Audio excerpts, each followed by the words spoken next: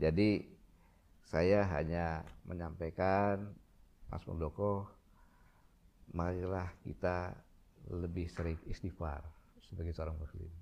Oke.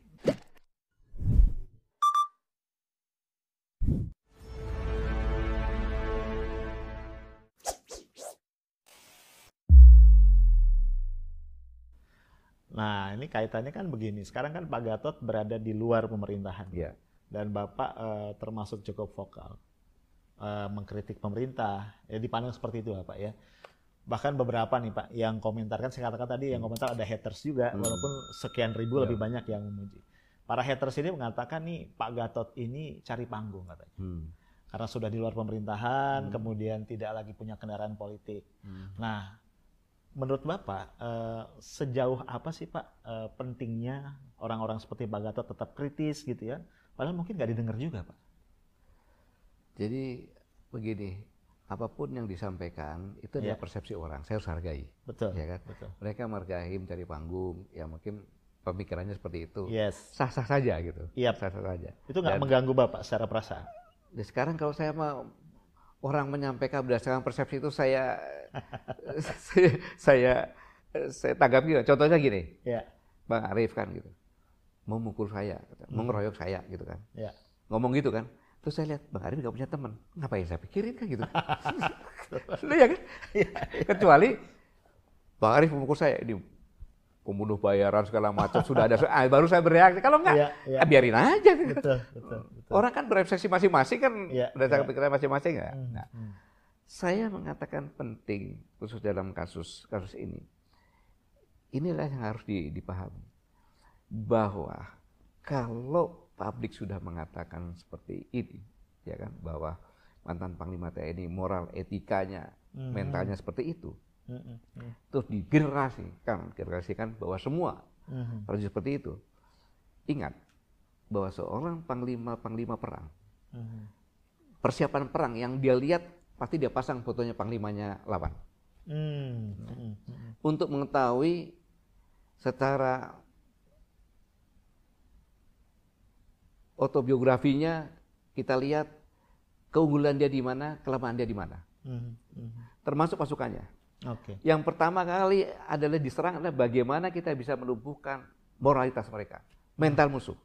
Karena kalau mental musuh sudah kita bisa hancurkan, 70% kita menang. Nah, sekarang ini kalau dunia internasional militernya mengamati bahwa dianggap semua prajurit TNI mentalnya seperti itu, bobrok. Tidak akan dihargai, tidak akan takut, tidak ada diteran lagi.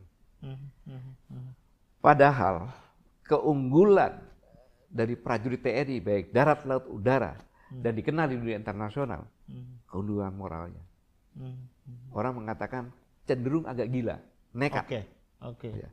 Itulah yang dibuktikan pada saat hari ulang tahun TNI. Saya hanya mengatakan alutsista kita modern tapi tidak, masih kalah dengan orang lain. Terbatas Pak ya? Ya, terbatas. Tunjukkan bagaimana keunggulan moral kita. Angkatan Laut menyatakan ini, Angkatan Udara mengatakan ini. Yang ekstrim saya bilang gitu. Saya aja bilang begitu. Tapi Pangkoopnya waktu itu, yang sekarang mantan Kasau, mengatakan saya akan melaksanakan dogfight yang harusnya 1.500 mil di bawah itu. Jadi kita bisa nonton. Aturan internasional dilanggar. Jadi nekat berarti Pak? Nekat. Angkatan Laut bekerjasama dengan Angkatan Udara, kapal lewat, ditembakin depannya, jaraknya sangat dekat. Dia menonton, nekat. Ya, marinir dengan tank amfibinya loncat dari ketinggian, hilang dulu tenggelam, muncul lagi, nekat. Kayak gitu. Angkatan Darat kalau dekat tidak bisa nembak-nembak, meriam nembak, tapi prajuritnya pria Dalmata dibanting di beton. Gitu. Jadi kenekatan dilihatkan. Bahkan LO yang selalu mengawal para ATAN, dia mengatakan pada saat terjadi tembakan dogfight kemudian tembakan kapal, dia mundur, Pak. Stupid greasy sambil mundur. Jadi inilah keunggulan kita. Terus kalau kita dicap yang moralitasnya rendah, mentalnya rendah, nanti orang nyari ikan kemana-mana di kalau Angkatan Laut jalan aja dia. Angkatan Laut kita takut kok. Pesawat lewat dikejar, dia main-mainin aja. Paling cuma main-mainan doang, nggak berani nembak. Jadi apa negara ini? Jadi ini yang harus benar-benar benar-benar saya sampaikan kepada publik untuk melindungi kita ini semuanya gitu. Bahwa semua TNI tidak seperti itu, masih seperti dulu mentalnya, masih kapanpun siap bertempur gitu loh. Dengan keterbatasan apapun juga gitu. Nah, ini di sisi lain ya, di sisi lain saya menyampaikan kepada pemerintah sebagai tanggung jawab publik. Kan gitu. Pernahkah saya ngomong ganti Jokowi? Tidak. Menurut persepsi saya, yang namanya pengkhianat itu adalah, kalau Bung Arief kan, yang namanya pengkhianat itu ini, kan enggak? Ada orang yang ini kan, dia bilang, baik Pak, padahal belum siap ini semuanya. Kan gitu, akhirnya ABS Pak ya? Iya, ABS. Syukur kok cuma ABS. Kebangetan ABS ya. Apa yang dikatakan pemimpin itu adalah bisa berdampak kepada menurunnya negara ini atau menurunnya pemerintahan ini atau bahkan hancurnya, dia memberikan data yang Bapak sampaikan benar Pak. Jadi begini ini begini. Itu ya pengkhianat. Yang namanya patriot itu adalah yang berani menyampaikan apa adanya. Lo jelek, nih lo jelekan lo begini ini. Walaupun itu ada risiko buat dia. Risiko. Tapi karena kecintaan terhadap organisasi, saya sampaikan. Gitu. Saya mantan panglimanya Pak Jokowi mengangkat saya sebagai panglima. Ya itu saya lakukan, didengar nggak dengar, bagi saya adalah menurut saya itu yang terbaik. Gitu. Memberikan data-data fakta, bukan fitnah. Kalau fitnah ya laporin polisi aja, saya selesai. Kan gitu kan? Betul. Iya kan? Berdasarkan data. Gitu. Agar semuanya ingin lebih baik. Menurut persepsi saya, tentunya kurang saya, nggak ada masalah gitu. Gitu. Jadi dalam konteks bernegara, stakeholdernya siapa sih? Masyarakat, rakyat. Rakyat kan? Rakyat bayar pajak, rakyat memilih. Wajar dong kalau rakyat memberikan masukan. Perkara macam-macam ya, karena macam-macam banyak kan. Ya diterima saja, terima. Yang terbaik pasti kan lebih tahu lah, yang sedang melaksanakan lebih tahu. Gitu. Jadi biarkan saja. Saya punya rumah nih, melihara satpam. Suruh jaganya malah satpamnya marah. Ini gimana ceritanya itu? Logika pikirnya kan gitu kan. Jadi ya kalau sementara hanya memberikan masukan-masukan kan gitu. Makanya saya bilang, lo jelek, biarin aja. Persepsi dia melihat saya jelek kan gitu kan. Kan idola dia adalah orang yang gemuk contohnya. Masa dipaksakan, lo goblok lo. Memang saya dia orang yang gemuk. Gitu kan. Itulah kira-kira, jadi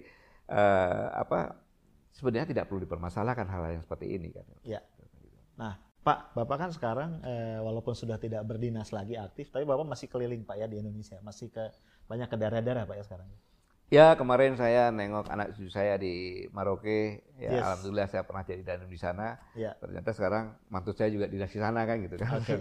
Nah, Pak, dari Bapak ke beberapa wilayah daerah itu ada nggak Pak katakanlah suara rakyat yang Bapak sempat tangkap atau tanggapan masyarakat tentang kondisi saat ini seperti apa yang mungkin bisa Bapak share kepada kita, Pak?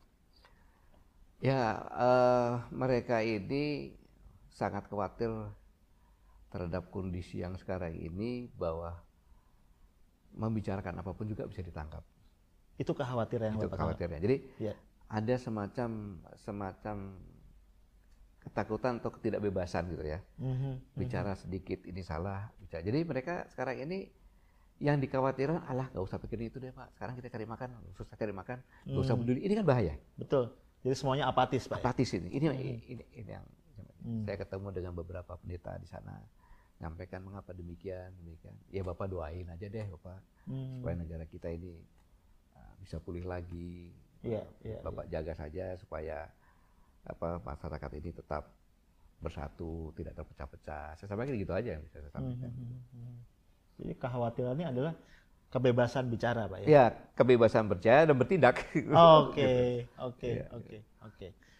Pak, nah terkait dengan itu, ini kan Pak sejawat Bapak nih di kami masih ada yang saat ini menjalani proses hukum, Pak. Nah, Bapak ngelihat prosesnya seperti apa atau kondisi ini seperti apa? Saya pernah mengatakan bahwa saya tidak pernah hadir di persidangannya Saganda. Saya bilang ini kan tanda kutip sandiwara aja, keputusannya nanti sudah ada kok paling gitu kan. Dan sekarang salahnya dia apa? Betul. Ya kan, pasalnya dia pasal tahun 46 kan gimana ceritanya kan gitu kan. Iya, Undang-Undang nomor 1 tahun 46. Mungkin itu cuma pamflet dulu kan pasti seperti itu kan. Betul. Jadi saya pikir saya gak ada juga ketawa dia ya kan. Iya. Namanya pejuang. Iya. Dari sejarahnya di Indonesia. Iya. Hampir semuanya pernah masuk penjara kan gitu. Betul, Jadi itu sekolah yang paling bagus. Saya gak ada begitu. Banyak ketawa-ketawa aja dia kan.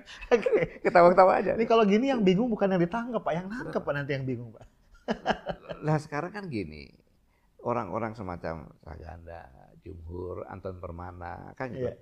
Mereka kan melakukan yang dia lakukan ini berdasarkan ketulusan Dan keyakinan Pak. Dan keyakinan gitu loh. Iya.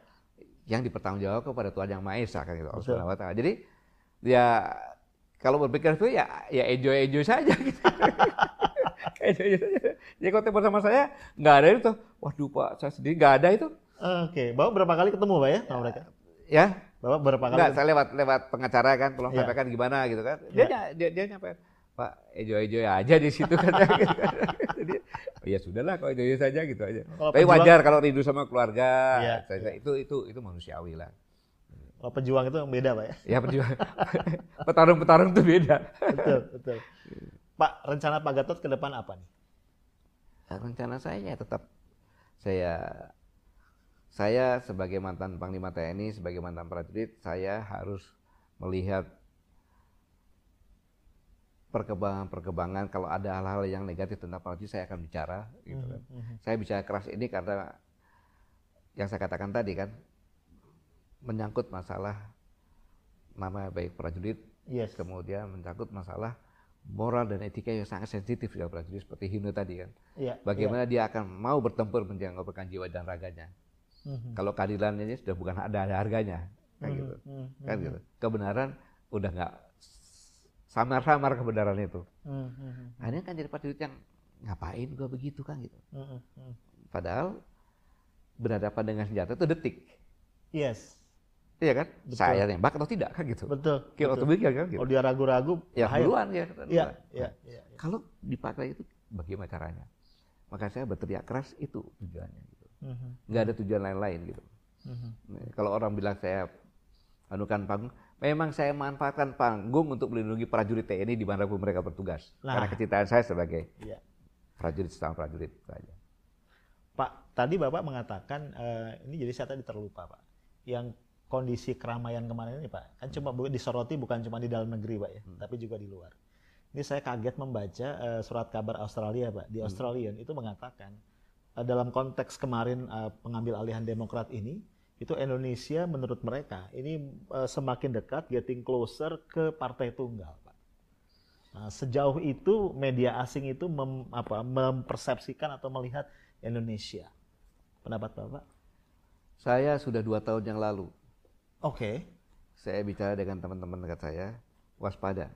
Oke. Tahun 2025 di Senayan bisa ada satu partai. Kok Bapak bisa ini kayak jadi cenayang Pak?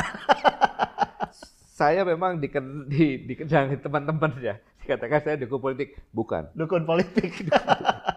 Saya mengamati hari demi hari sejak 2002. Oke. Jadi yang saya sampaikan pada saat 10 Maret 2014 tentang proxy war, itu adalah kejadian sekarang ini terjadi. Oke. Persis kejadian seperti ini, ya kan? Saya ngomong tentang masalah 27 Oktober 2017.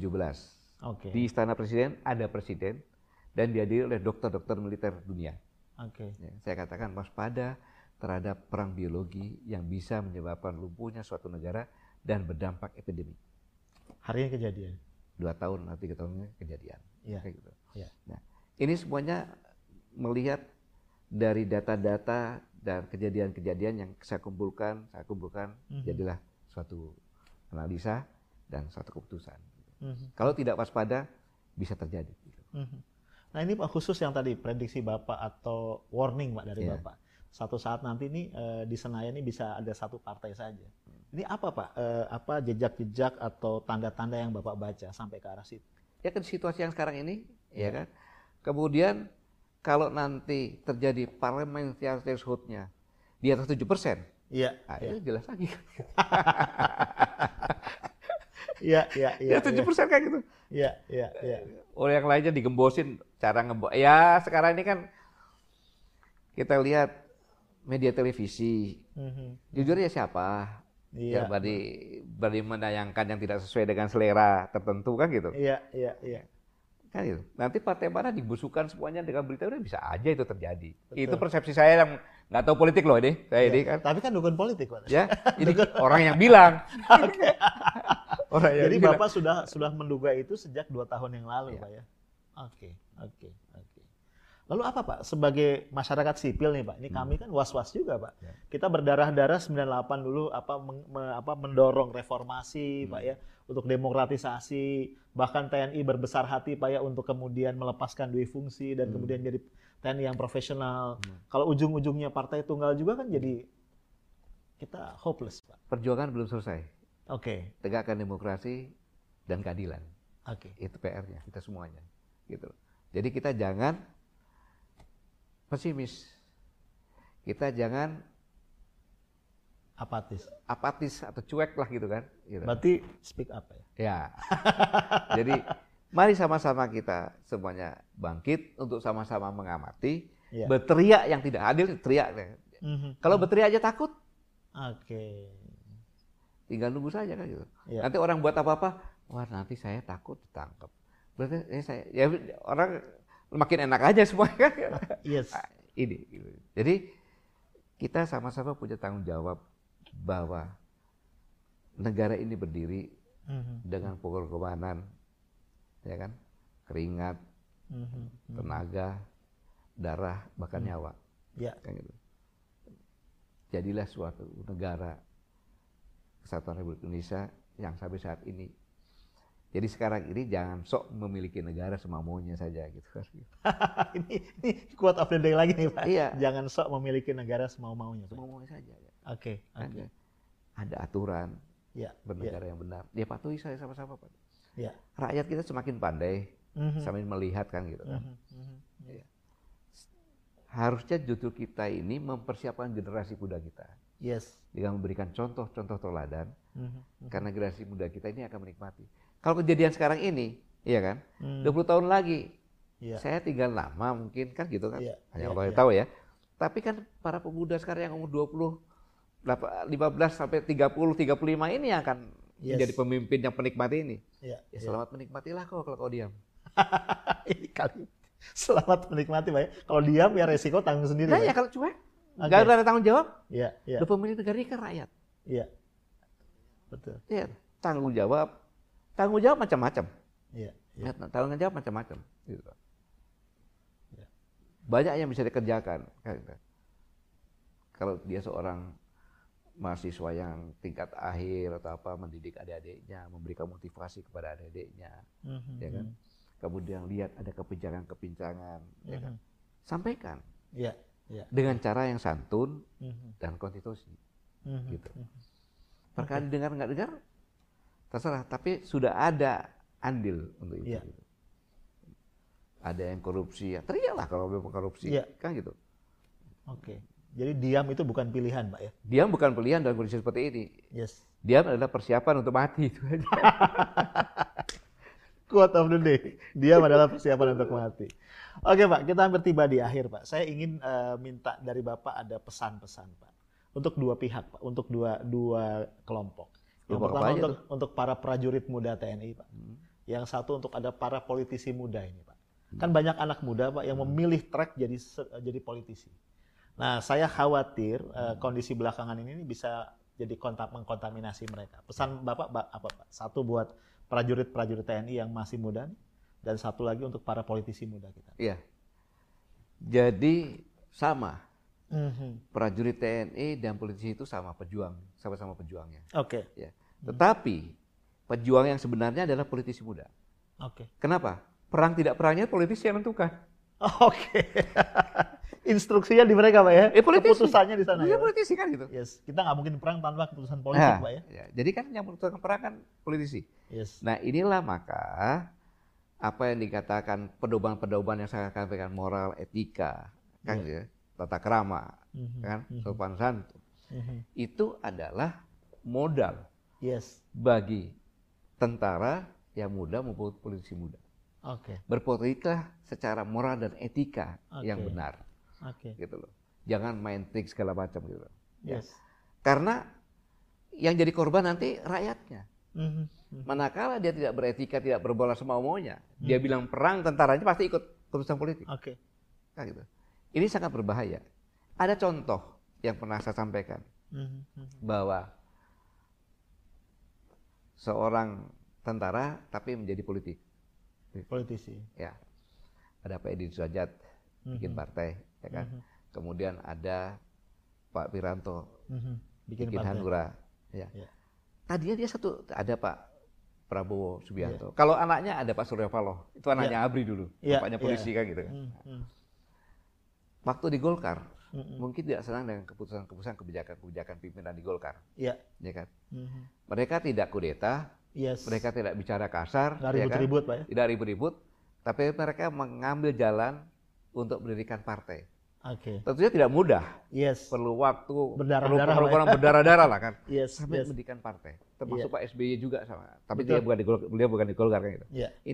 Ini kan contoh, walaupun kondisi sekarang berbeda, tapi ini kan contoh bahwa gunakanlah jalur yang beretika, bermoral, gitu.